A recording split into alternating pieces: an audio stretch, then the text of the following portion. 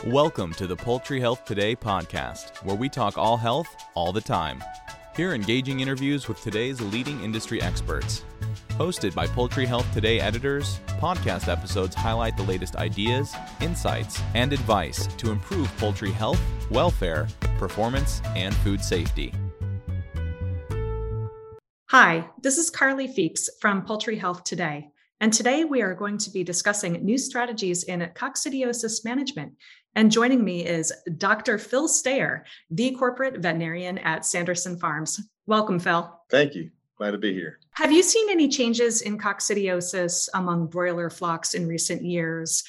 In the presentation, for instance, or the type of Eimeria that's most often involved, or is it the same old problem? I would say it's the same old problem, and it's a moving target at the same time. It's the same species coming at you different ways, different seasons.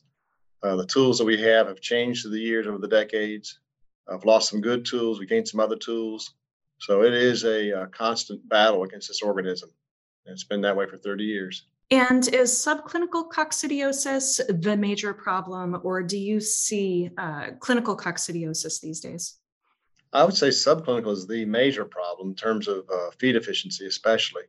We do have clinical manifestations, but that's rare. What's your approach to detection of subclinical coccidiosis? For instance, how often are you posting sessions conducted, and do you have any tips for making the most of these sessions? As a company, we've made a commitment to looking at our broilers about every 6 to 8 weeks on we call them a health survey rather than a posting session. We're looking at everything in the bird, but primarily for coccidiosis. And these sessions are taking samples, very small samples of the population, and looking at the inside of the animal before the animal goes to the plant and becomes a number. So that's where the necropsy sessions come in, taking a population that looks to be normal and looking for subclinical disease and looking for something, can we find it before it hurts the animal? You mentioned in one of your articles for Poultry Health Today that you tend to use vaccines in summer months, and that vaccination not followed by an in-feed anti-coccidial didn't work as well. Did you mean that performance wasn't as good, and how so? Exactly so. We would say the more classic measure for us is going to be feed efficiency and growth rate. And so those numbers are watched very closely, being a large organization. We've saw without the combination of vaccine and in-feed control, there was less performance than using both together. Do you have any tips to ensure that all chicks get the vaccine at the hatchery? I wish I had that answer. Current technology is definitely limited that way, and you do the best you can with what you have. So there are different applications or methods are all very similar in terms of spray, but the cabinets are different and easier to use, easier to clean, more likely to be done right. And then having supplier accountability. If you're buying a vaccine from a particular manufacturer, we require them to be in our hatcheries regularly to make sure that administration of their product is not an issue, that we are doing the best job we can getting the vaccine to our animals. What about in winter? What's your approach to coccidiosis control? In the last 2 winters, we moved to keeping the program year round. So we are using now vaccines and in-feed control. That seems to be working well for us.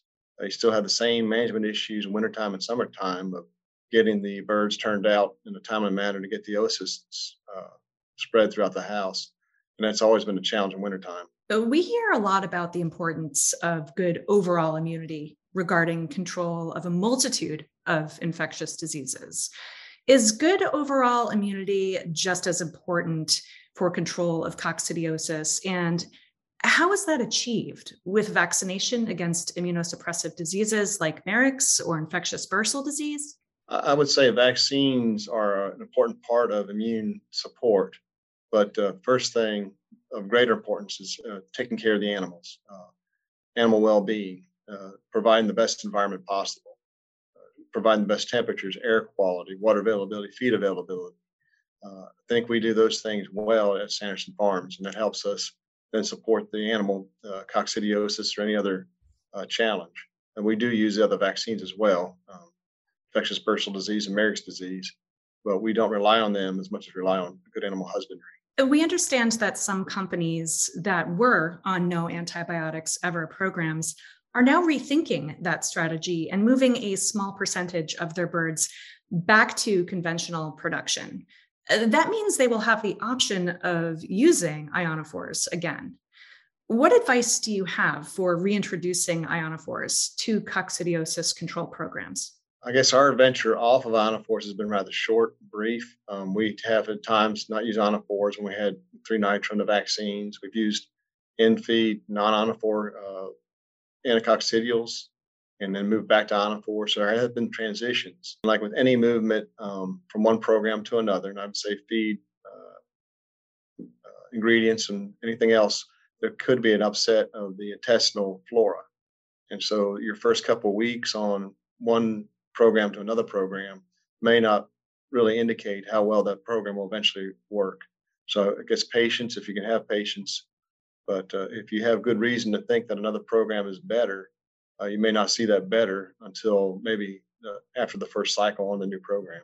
If using ionophores again, how can we as an industry maintain good efficacy of ionophores? Ionophores are slow to develop resistance, so that innately, because they don't completely cut off all the coccidia, there's going to be, the old story was leakage, but there's going to be some immunity assistance with the ionophores.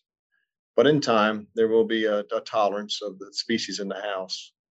And then adding the vaccines, and most of the vaccines came from more naive or unexposed sources, so that the Eyemeria that we're introducing should be drug sensitive.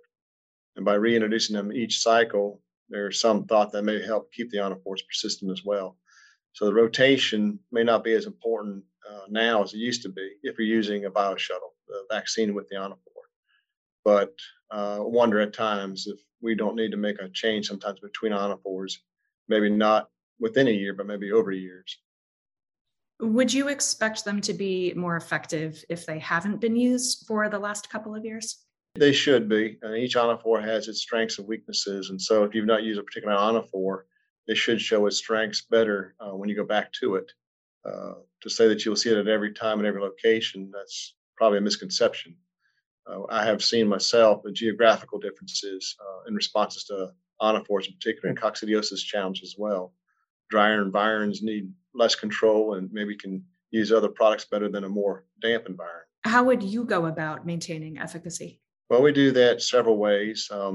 Again, we have a program, then we watch it. We see what the birds tell us every 6 to 8 weeks. We're doing the necropsy sessions. And then we do ASTs, anticoccidial sensitivity test, and that works within class. So you can compare one ionophore to another ionophore and see how they look like in a battery cage, which is an artificial environment. But side by side, you can see the particular species or isolates that you have from your litter. How does that each product work in that environment? And then we have done ourselves some paired house studies with your current program versus some other options. And then you'll see those flocks as they go through, did they perform as well or better than your ongoing program? And if there's some hope there, then there might be some hope that you can make a change and get some sensitivity back. Lastly, do you see the approach to coccidiosis control changing in the future, or probably not? I think with our current tools, I don't see a lot of changes on the horizon, but getting the vaccine to every bird, that's to me is a limitation right now. With our current technology, we can figure out a better way to get every bird exposed. We spray a box of 100. We know not 100 birds get an even dose. If we get every bird a uniform dose, I think we'd be ahead of the game. But that to me is the next step, next technological step. In terms of besides vaccines and in-feed control, I don't see something down the pipeline just yet. Thanks for listening to the Poultry Health Today podcast. To get the latest news and interviews delivered to your inbox twice a week, subscribe to our e-newsletter by visiting poultryhealthtoday.com/join.